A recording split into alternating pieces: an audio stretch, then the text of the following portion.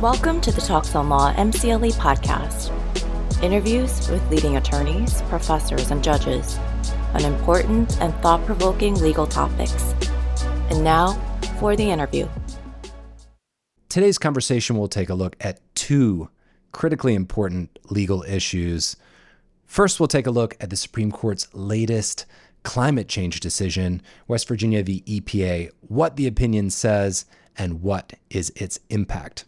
Second, we'll look at a legal test that's causing shockwaves through the regulatory landscape, and that is the Major Questions Doctrine. Hello and welcome to Talks on Law. I'm Joel Cohen. Today we're joined remotely by an expert on both environmental and administrative law, and I think one that will be perfect for today's conversation. Lisa Heinzerling is a professor at Georgetown Law Center. Lisa, welcome to Talks on Law. Thanks for having me. Professor, we're going to be talking about the case, West Virginia v. EPA. Then later in the conversation, we're going to be, I think, jumping off the deep end into the Major Questions Doctrine. But first, maybe we can tee up the case itself. Can you give us the 10,000-foot overview? Yeah, the case is in technically about a section of the Clean Air Act that regulates stationary sources that stay in one place, essentially, like power plants. And EPA had issued a rule back in 2015 regulating power plants. And the case was about, in one sense, about what the Clean Air Act meant in the context of EPA's rule. It was also, though, about a really big issue that only grew bigger with the Supreme Court's decision. And that is, how do we go about interpreting statutes? And in particular, when the government tries to take on a really important problem, how do the courts react? And here the court really solidified and deepened its reliance on a doctrine called the Major Questions Doctrine. And this is a part of the opinion that applies well beyond the Clean Air Act. Well, Professor, I want to get into the weeds on major questions, what exactly it is, where it comes from, why is it so controversial. But let's start with the case itself. Here we're talking about the Clean Air Act and a Barack Obama era law called the Clean Power Plan. Maybe we can start with what was the Clean Power Plan and why did states such as West Virginia raise concerns about that policy?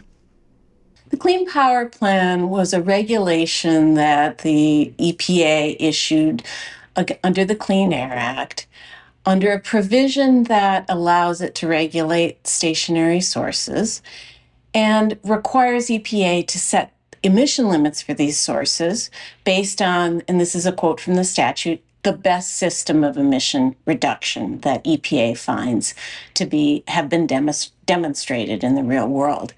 And it seems like pretty broad authority. A very broad authority. That language is strikingly broad, which is what EPA argued. And so the case then involved the legality of the EPA's decision to read that provision to allow it to set emission limits based on measures that actually would shift electricity generation from coal-fired power plants to gas-fired power plants and to sources that are renewable like solar and wind. And so it's called generation shifting. It was that piece of the approach of EPA back in 2015 that the court was considering. It wasn't that they were being gradually tougher on coal power plants. It was meant to be a transition away from coal. Yes, in a sense, it was the EPA decided what would be the level of emission reduction that could be achieved by shifting power production, and not hugely, but shifting power production from coal to these other sources. What do you mean by not hugely? Well, it wasn't, let's shut down all of the coal power plants? No, I think it was a 10% difference, something like that. And in fact, the Clean Power Plan, it never took effect. The Supreme Court stayed the Clean Power Plan using its shadow docket back in early 2016. But even so, the goals of the regulation EPA enacted were met by the deadlines set forth in the rules, and they were met without the kind of economic cataclysm that people had predicted, the challengers to the rule had predicted. So that's why I say relatively modest. Yeah, let's unpack that, I guess, in two parts. First, you mentioned casually how it was stayed by the shadow docket. For those who are not avid Supreme Court watchers like yourself, what does that exactly mean? The Supreme Court, when it hears cases, it has a very kind of routinized program for hearing those cases. So it will grant review on a handful of cases every year, and then it has a full briefing of those cases. So that involves an opening brief and a responsive brief, and then a reply brief, and then oral argument. And what the Supreme Court has come to do in recent years really accelerated its docket for emergency appeals. And these were typically matters that dealt a lot of times with, for example, executions that were going to happen at midnight. And so there was an emergency. If that execution was happening illegally, the court needed to be able to act on it. But lately, the Supreme Court has used its emergency powers to stop a lot of lower court opinions, or the effect of a lot of lower court opinions, not through its normal docket where you have full briefing and argument, but through this emergency docket, which has come to be thought of as the shadow docket. And it's shadow docket for a number of reasons. One, it's not the main docket the court has always used for dispensing with cases. And two, there is something shadowy about it in the sense that the court that it happens in the shadows. We don't see the thought process. We don't read the full opinion. Absolutely. There's most cases, there's just no opinion at all. When the Supreme Court stayed, that is stopped, the Clean Power Plan in 2016, it didn't issue an opinion. It had never done, to anybody's recollection, ever done anything like it before. They reached out before a lower court had decided anything and stopped the rule from taking effect.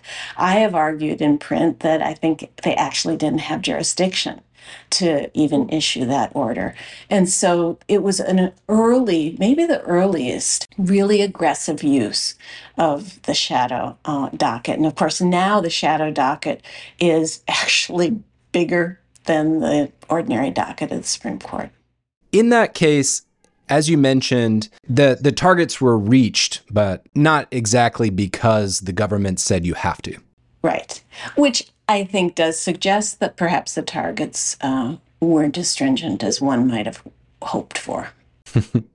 Well, okay, so in that case, the Clean Power Plan was stayed. In other words, it was tossed out. So how did it find its way back into the court and under, the more public review? Well, it's interesting and actually somewhat strange. So the Clean Power Plan was still technically on the books, so to speak. The Supreme Court stayed it, but did not take it off the books. And so then it was being challenged in the lower courts. The Supreme Court's decision was a kind of on a preliminary motion by the challengers.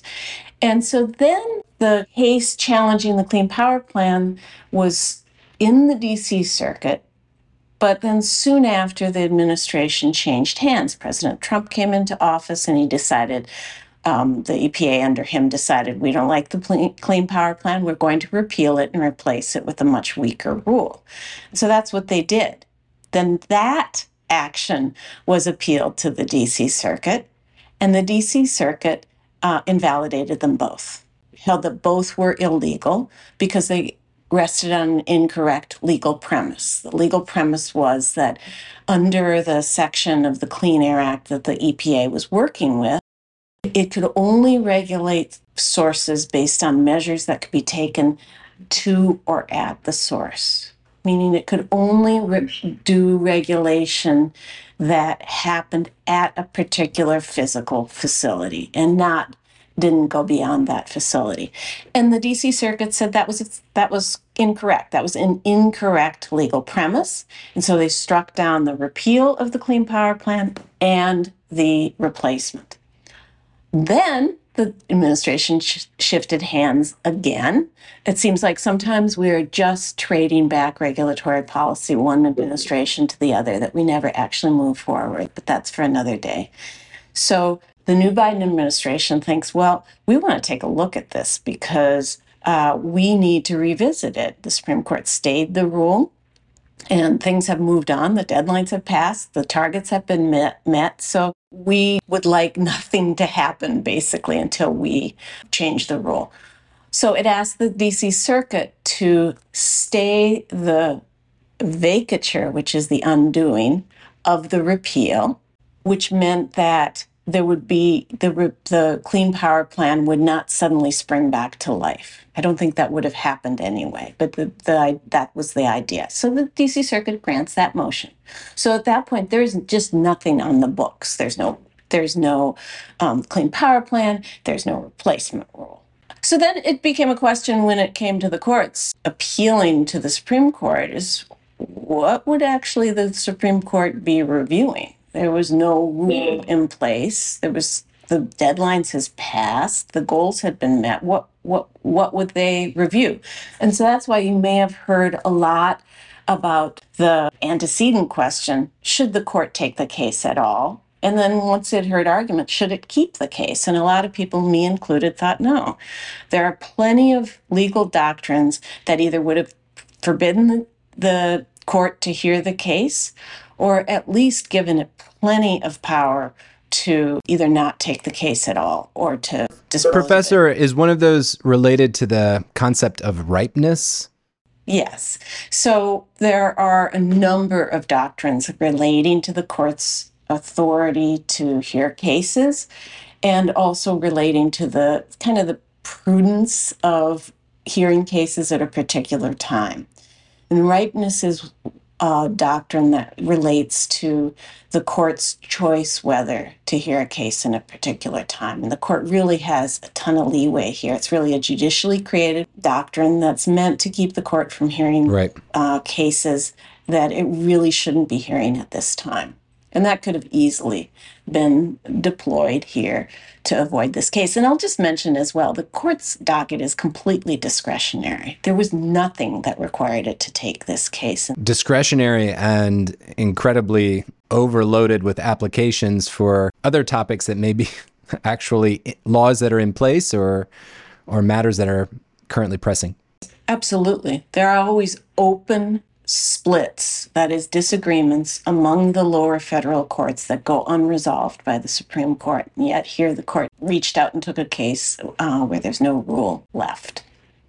So, Professor, obviously, if they did that, they were eager to make some impact on the law. Is perhaps this a good time to talk about the opinion?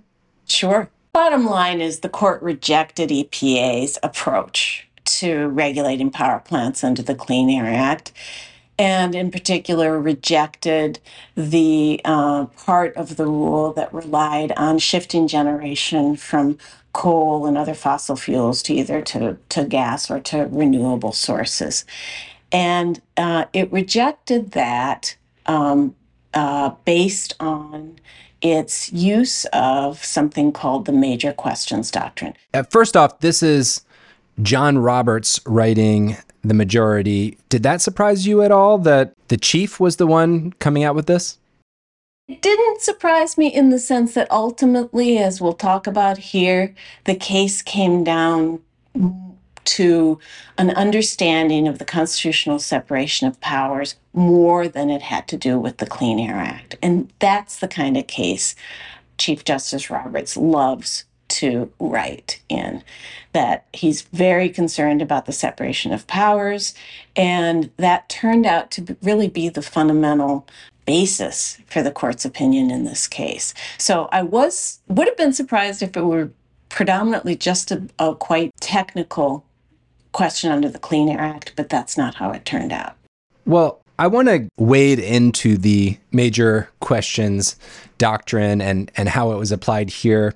But perhaps, Professor, could we take a step back? What exactly is the major questions doctrine, and when was it first established? It's been in the kind of air for about 25 years.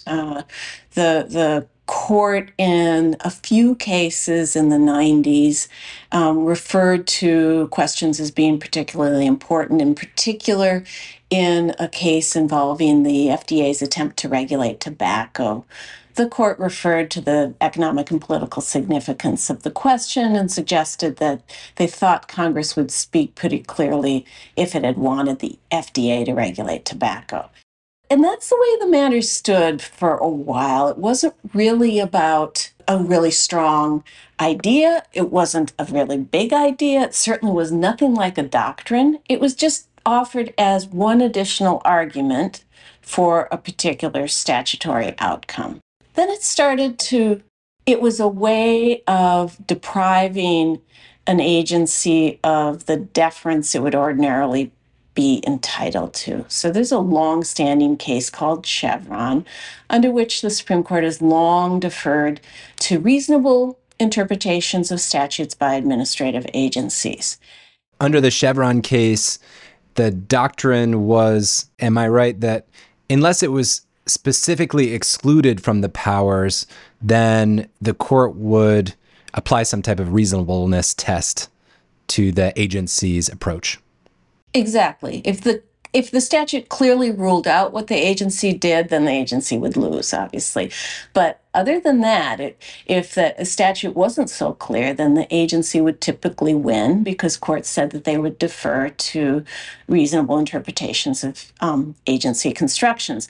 So for some time, the major questions idea played a role insofar as the court said, well, we won't defer to an agency when it's answered a question of major significance without clear language from Congress. So there, the major questions doctrine was shifting from just this kind of add-on argument in a case of statutory interpretation to a reason why the court wouldn't defer as it ordinarily would. Interesting. Now with West Virginia and arguably a couple of cases involving COVID measures where the court also rejected what the agencies did, now the major questions idea has been elevated to what's known in the jargon as a kind of clear statement principle.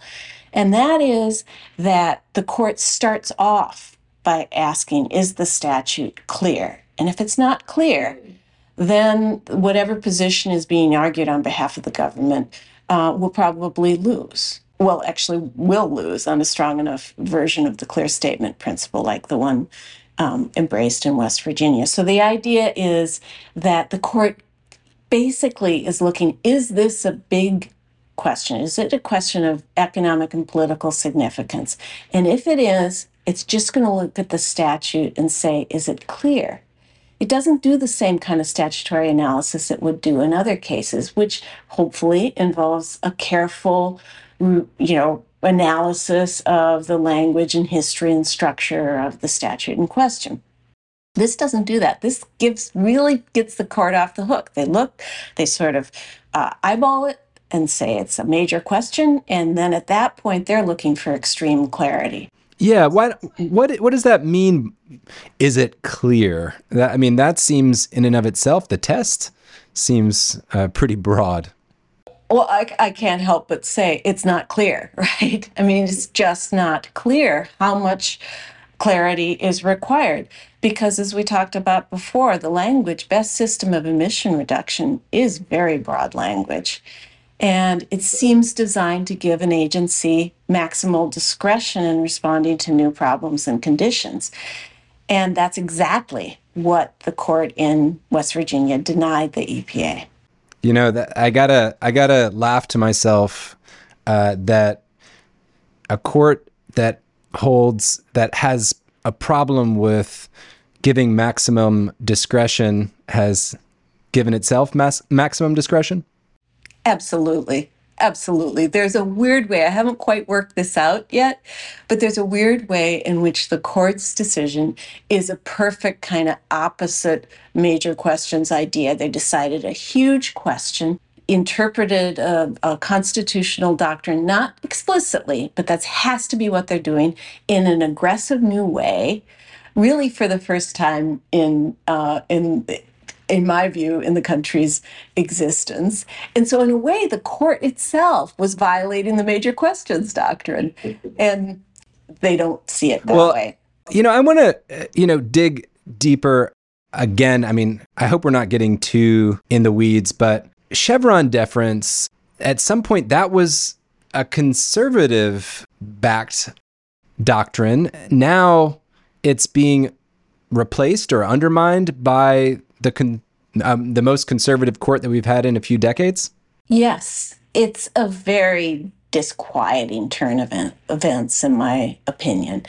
Chevron was born not even, I think, in the Supreme Court so much as in the D.C. Circuit. And judges took the court's opinion in Chevron and just ran with it and really made it, I think, just about the most important principle in administrative law for quite a while. It was the most cited case in administrative law, and courts just routinely deferred to agencies. And I'll tell you, Chevron was decided in 1984, and who was in office? President Reagan, followed by President Bush, and that was the period in which the doctrine really took off and really became such a solid part of administrative law.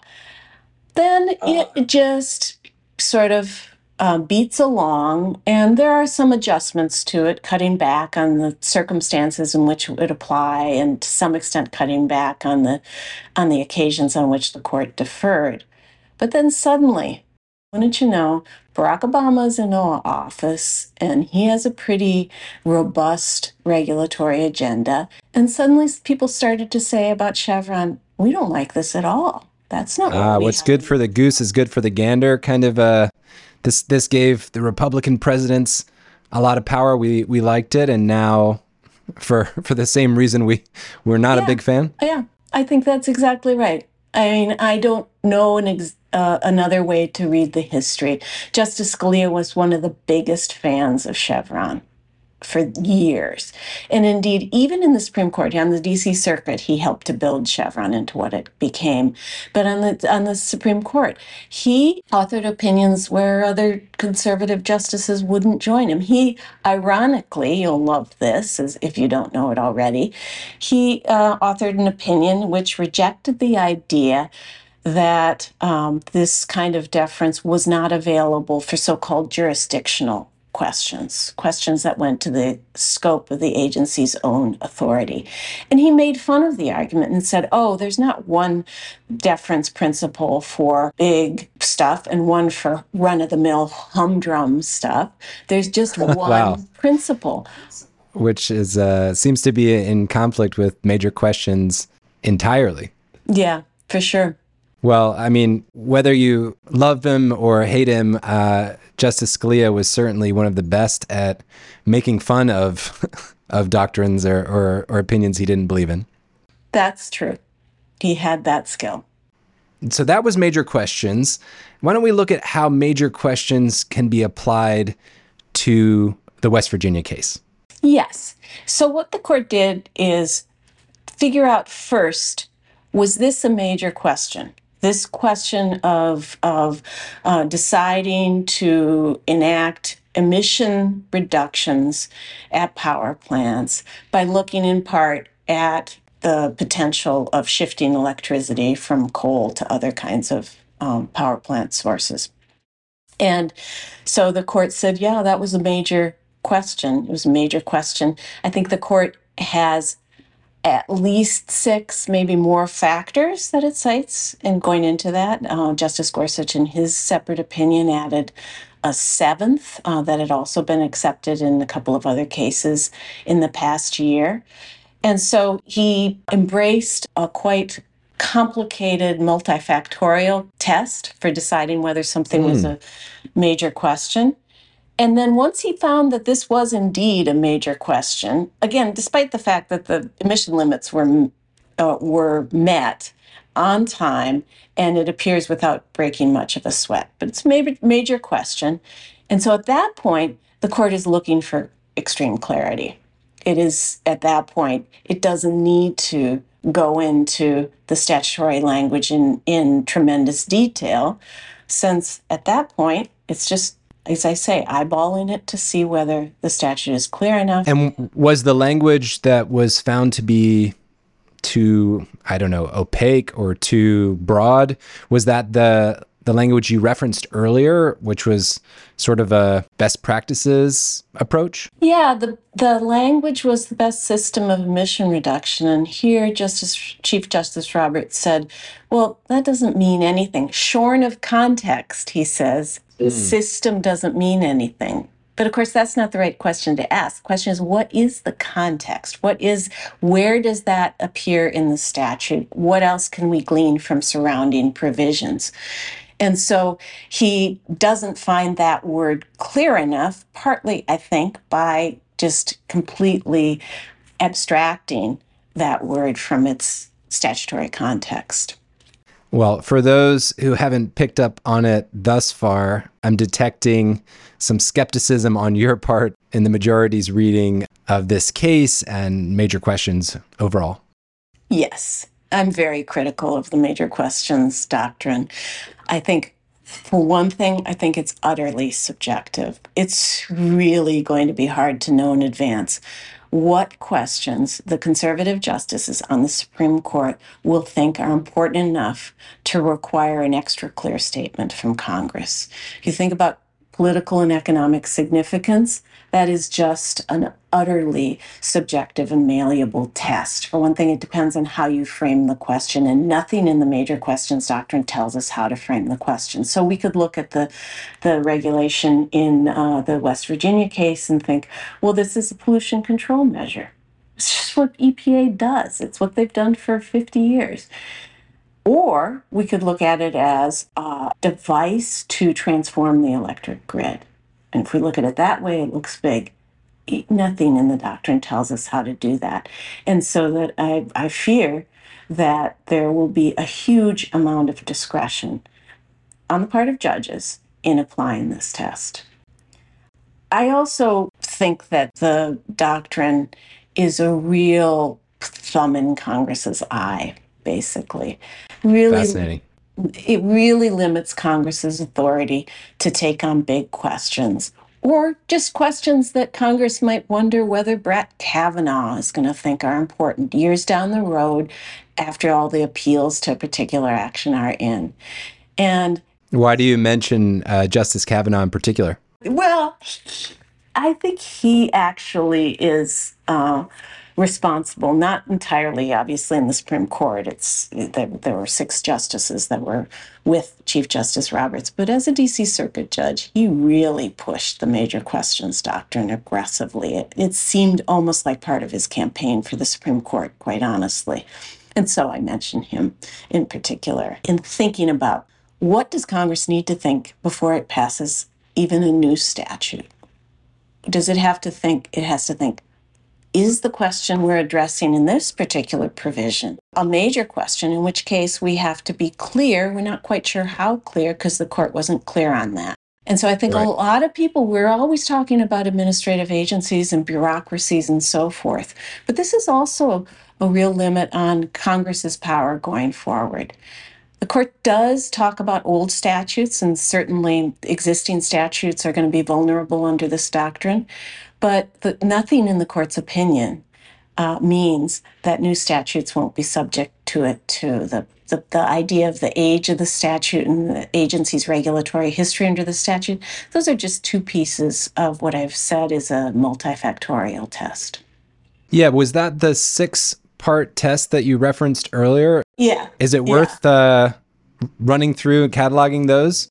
Well, it has to do with economic significance, political significance, the kind of age of the statute. Is it a long extant statute, the court says?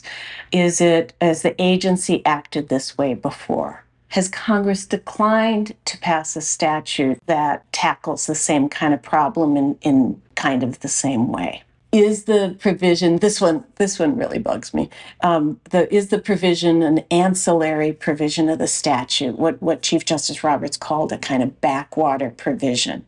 If so, the court's going to be more skeptical about whether it grants. It bugs you because then you have to decide what's ancillary? Well, I think that was the question to be decided in the case. It wasn't an input to the case. The question to be decided was, is Section 111 a source of meaningful authority to address all kinds of air pollution, including carbon pollution? That was the question, essentially. And so for the court to say, well, the provision is ancillary, therefore it doesn't include the authority that EPA claimed, it's just, to me, is just wrong. That was the question to be decided. It wasn't part of the input. It will be an ancillary provision because the court trimmed EPA's power under it. But otherwise it was or could be seen as central. Yes, absolutely. The court also sort of ribbed EPA that this was a gap filling provision. Those are incredibly important. And the ancillary provision, well, why does the court get to decide what's ancillary, especially textualists on the court who tell us every word matters? Why do they get to sort of erase some of the power that the statute seems to give? I wonder how the court would view a similar argument applied to Supreme Court opinions. Oh, no, that was an ancillary opinion. That was in a parenthetical. Now I've seen that coming up. Parentheticals are apparently no longer significant sources of legal authority. Or footnotes in Supreme Court opinions. That would be great. If they didn't count, that would be good. Well, I can't imagine a law professor scoffing at footnotes and the power of footnotes. Well, I clerked for Richard Posner on the Seventh Circuit. And he used to say footnotes were either unnecessary or wrong. And there is something to that. So that's probably as anti-footnote as I'll find in the academy. One question I had with major questions was, how does it relate to a doctrine that I was more familiar with was political questions, where the court would give deference to the executive for questions that involved politics? I mean, they're in different domains, so I don't think they're really traveling the same path. But I mean, I don't know if you're getting at courts not wanting to decide political questions. The political question doctrine is a way for the court to stay its hand when it thinks an issue is too big. And I suppose there might be some perceived tension if you just look at these doctrines in this, maybe not even just superficially, that in one case, the real political nature of a question allows the court not to decide it.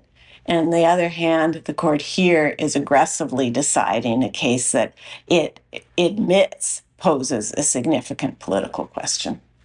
It seemed interesting to me that the court would say, oh, no, that's a political question, so we're leaving it alone if it involved the executive, but, oh, that's a major question, so we have to take a closer look. Yeah, if it involved the legislature. I hear that. I mean, and I am going to go and look at because I think there's like a 6-factor test for political questions too. Well, good luck to your law students next semester. I'm guessing they're gonna be tested on both of these topics. Yes. Professor, we talked through the opinion, which is now the law. Why don't we quickly look at the dissent? Was this Justice Kagan? Yeah, Justice Kagan wrote a really good dissent. She was an administrative law professor. She knows what she's talking about. She has opinions on this that will predate her time on the Supreme Court. And I thought it was so interesting. She really said, look, I said some years ago, we're all textualists now. And I thought that I was joining the textualists, suggesting that I was joining them. But it turns out they're not textualists, or at least not textualists anymore, in the sense that they've fabricated this major questions doctrine, which allows them to escape the text of the statute and treat it quite dismissively, I would say. And so that was her opening kind of remark, and I thought it was really spot on, actually. And she called the major questions doctrine a get out of text free card. And I think that is exactly right.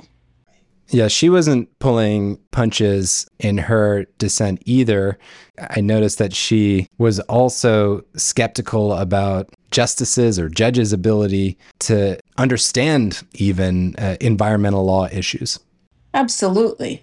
Absolutely. So one of the reasons why for so long courts deferred to agencies' interpretations of the statutes they administer is that agencies actually have expertise on the relevant questions. These questions are incredibly complicated. The statutes embrace that complexity and rely in many cases on quite difficult scientific and technical choices.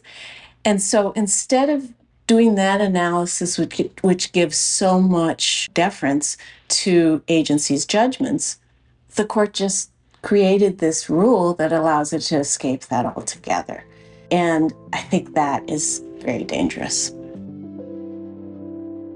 All right, a break for the lawyers listening who want CLE credit for this interview. The code for this interview is all sevens, 5 sevens. That's 77777. And now back to the interview.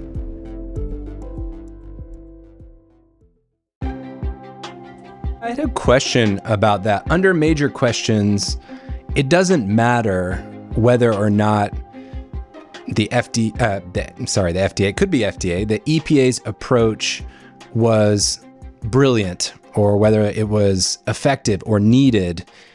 All that is irrelevant if it is unclear and a major question. Correct.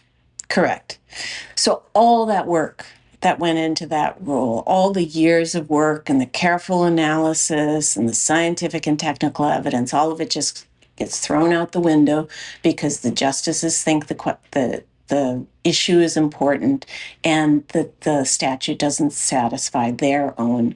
So in a way, does that make it easier for the justices? We don't even have to get into whether this is good policy. It's just important. It's a major question. And so, we're going to take a look at the clarity and toss it out if we think it's a little overly broad. Oh, absolutely. Absolutely. It's so easy. It's just so easy. And if you want to see how easy it is, look at the opinions that the court issued when it rejected the administration's rules on COVID transmission. That was a very interesting case. What was the name of that one? NFIB versus Department of Labor, and the other was Alabama Realtors Association. And those were cases requiring vaccination?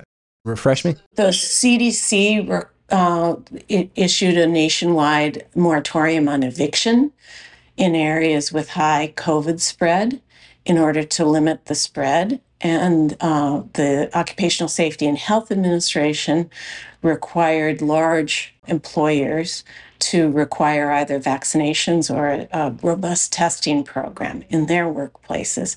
And the Supreme Court rejected both of those rules, and based on a kind of unelaborated or a less elaborated version of the major questions doctrine. In fact, as far as I can tell, it was basically a single sentence. The court says, we expect Congress to speak clearly if it intends to authorize an agency to address significant questions like these. And so then the court just quite quickly got into the statute, didn't see the clarity it wanted, and undid these really big rules issued to prevent spread of COVID. And so it's just the easiest thing in the world. Find a major question, look for clarity, you're done. And what I fear is that what this does as well, we focused on the Supreme Court today, and rightly so, but there are a lot of lower court judges out there, and I will say a lot of conservative lower court judges, and politically conservative, not really by disposition conservative in some sense. But they a lot of lower court judges will be able to use this, and in a way that really doesn't require that much effort. They can just say, we see a major question, statute isn't clear, we're done here. And there are signs that this is going to be a really prominent argument in the lower courts. Why wouldn't it be? The Right. Supreme Court Yeah. has handed regulated industry a huge gift, a really easy way out of the regulation that they don't like. One of the major tensions with major questions is, sure, we can all appreciate that overregulation or bad regulations are a burden, and there should be a way to contest them, and perhaps this can be one. On the other hand, if you think about the power of an agency to react to new challenges or to react quickly to important challenges that fall within their purview, this could be a real problem with that speed aspect, with giving agencies authority for future adaptation. Absolutely. Absolutely. I do worry about the chilling effect on agencies, first at the outset, when they're even trying to think of a solution to a problem. Right? That they'll be less apt to be creative, less apt to take on new problems, because that's what the Supreme Court seems to be suggesting. They should just take on old problems in the old way and not do too much. And my worry is that they'll be kind of incentivized in that direction. And we actually need agencies. All the important regulatory programs in the country are run by administrative agencies. And they're given that authority in order to be able to respond to problems that emerge, and without having to go back to Congress every time a new problem comes up. I mean, it's hard not to bring up the gridlock that's become the day-to-day of Congress if you're limiting agencies' power, and if we continue to live in an era where Congress has significant challenges to push any significant changes, then what are we left with? Yeah, that's exactly the right question. It at a time when it's already painfully difficult to get any major bill through Congress. The Supreme Court just made it more difficult. And weirdly, it did it in the name of having Congress decide issues. Well, then don't make it actually harder.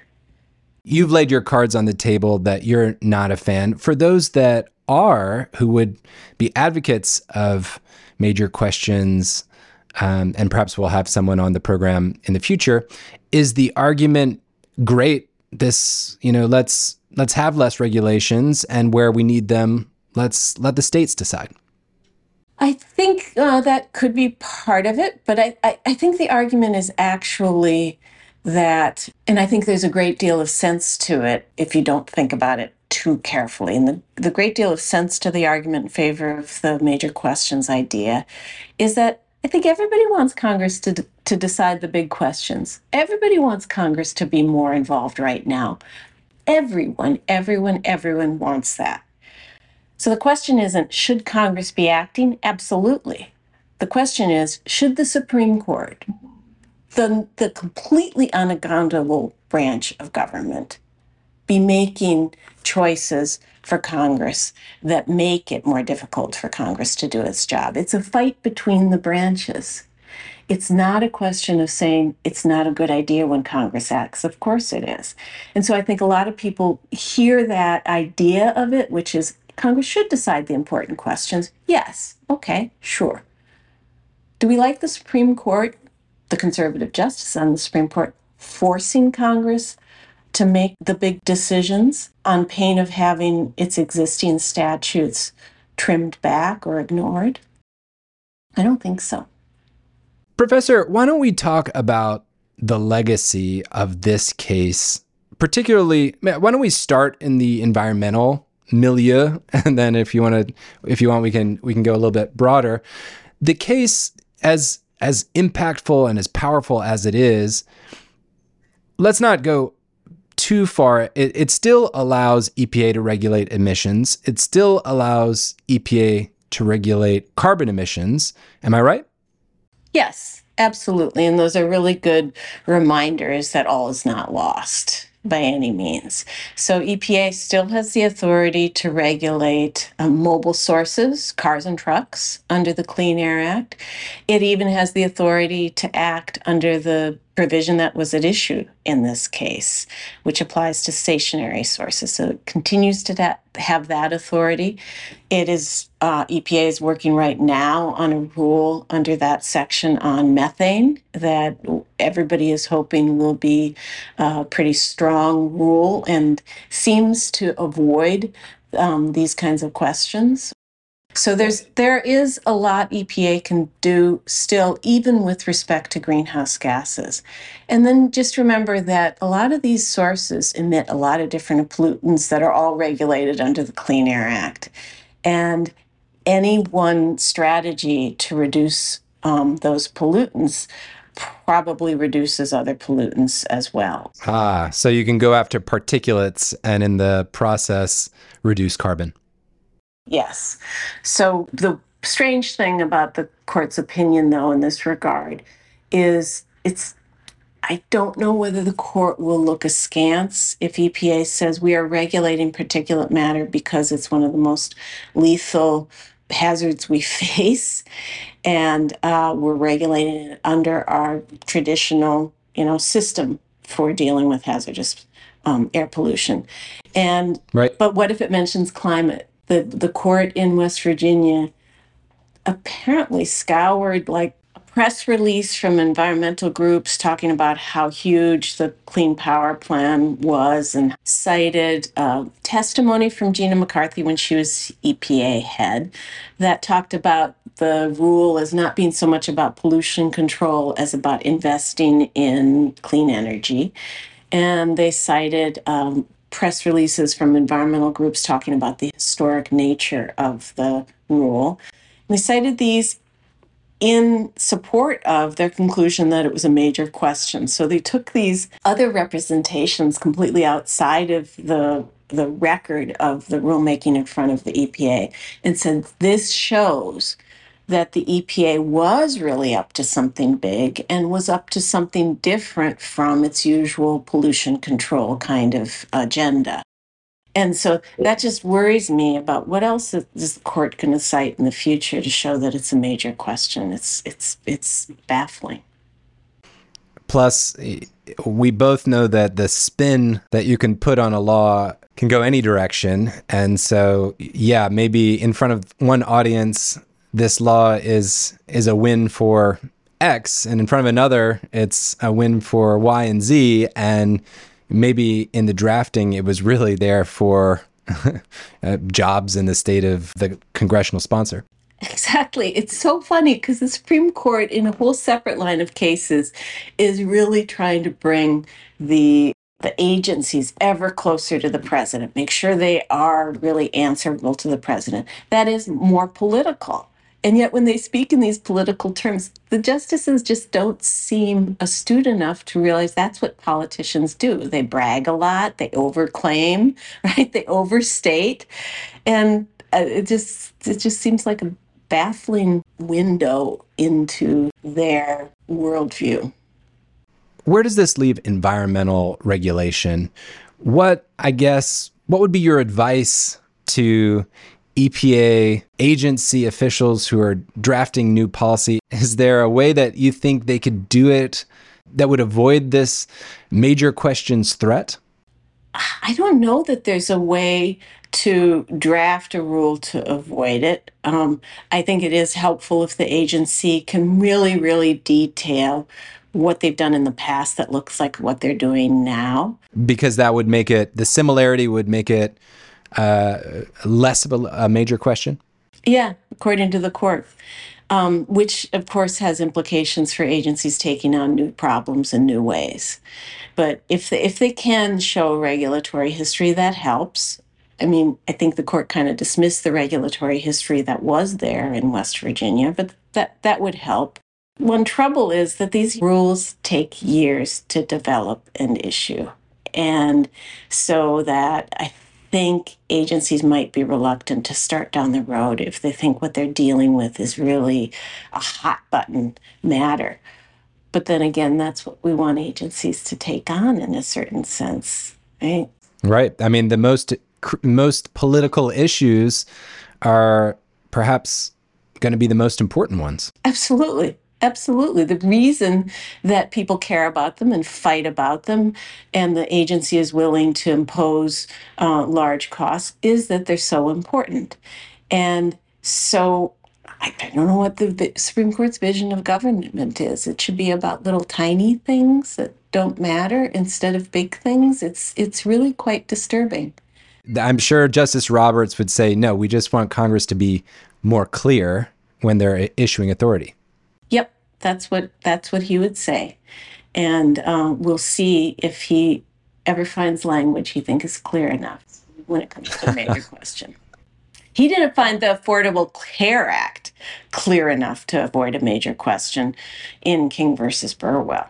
And the Affordable Care Act, it was just so obvious that Congress would have wanted federal subsidies to be available in federal exchanges. And because of 4 words in the statute, the Chief Justice said it's unclear. And again, perhaps related to the fact that that was such a hot button political issue, there may be, even if it's in the back of the justice's mind, a sliding scale on, well, this one's such a hot political issue that it may need more clarity. Yeah.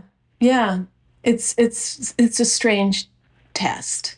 And it when applied, for example, to Congress's actions going forward, the Congress will be able to do less on these hot button issues where it would be inclined often to compromise, to leave something ambiguous, right?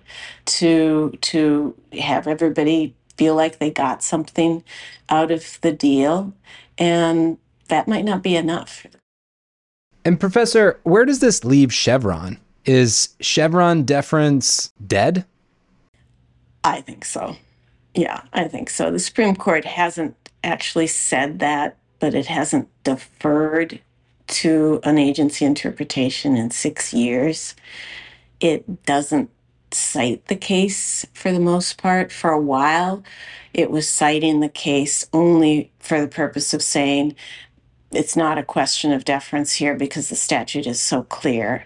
But now it just doesn't cite it. The government often doesn't even ask for deference anymore.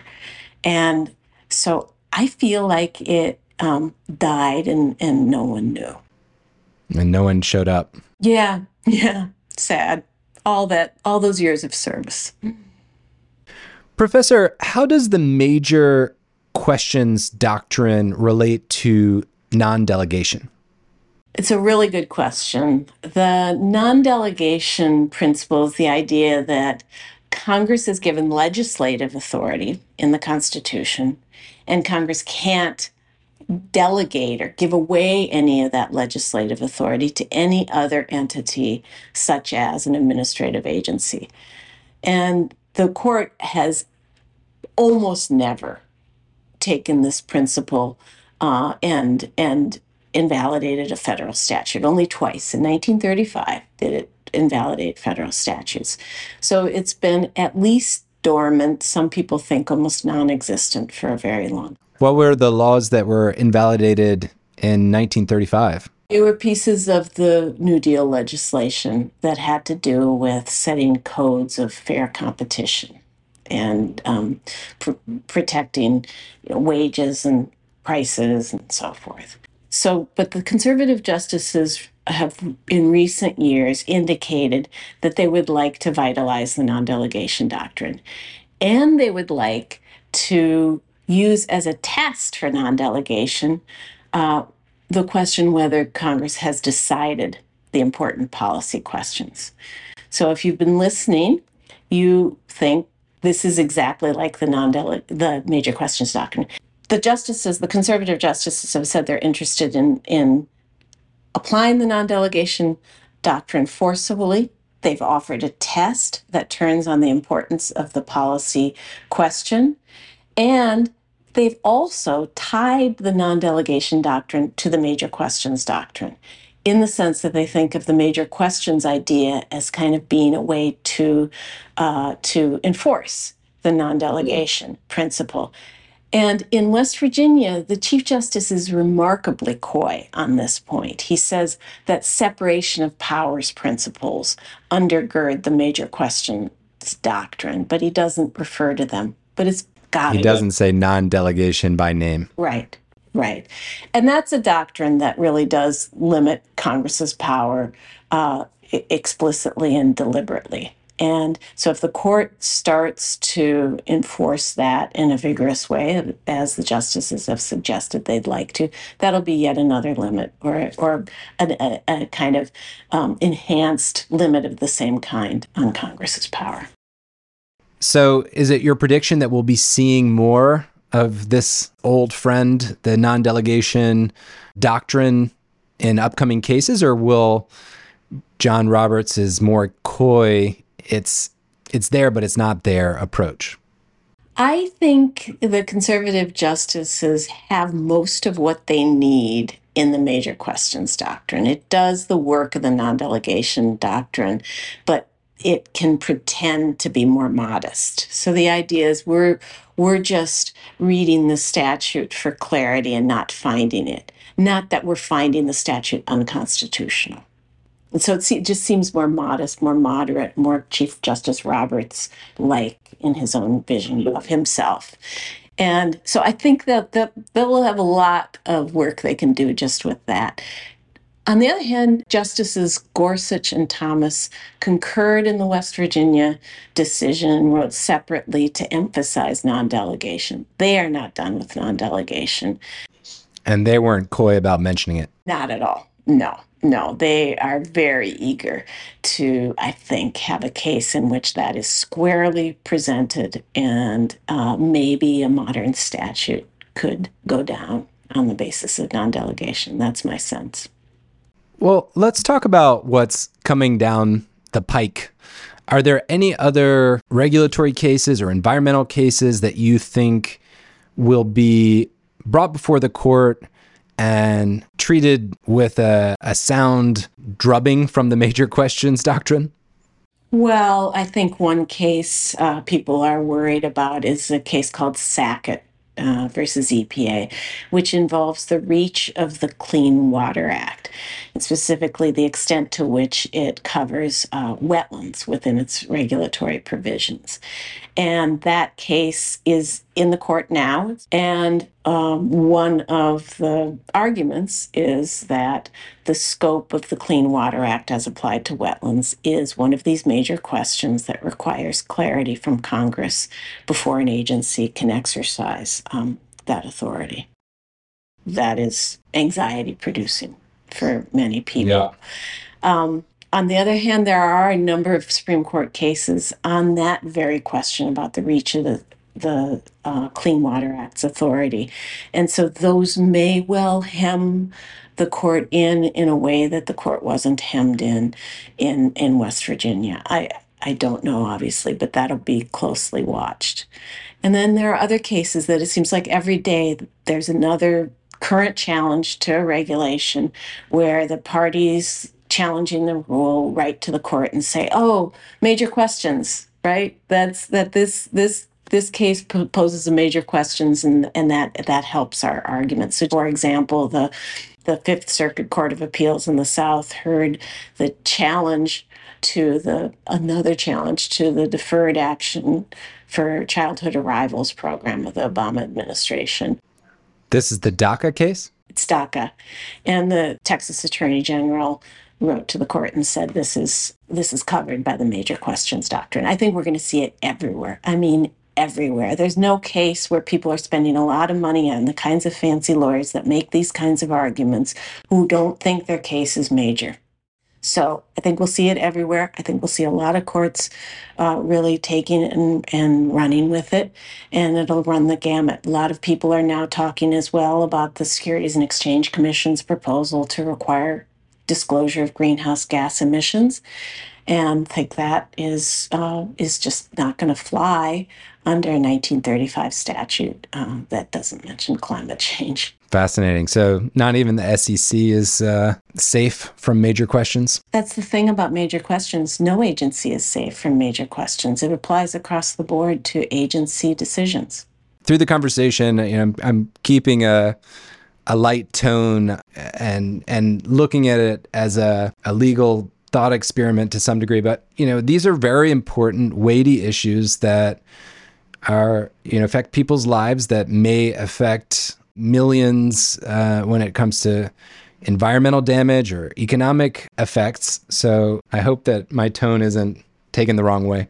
No, not at all. I joke about these things all the time because otherwise my head would explode. Well, Professor, thank you so much for your time and walking us through this. It sounds like you're going to have a lot on your hands in the coming term. And if you can make some time, we'd love to have you back to talk about what's new and upcoming. That'd be great. Thanks.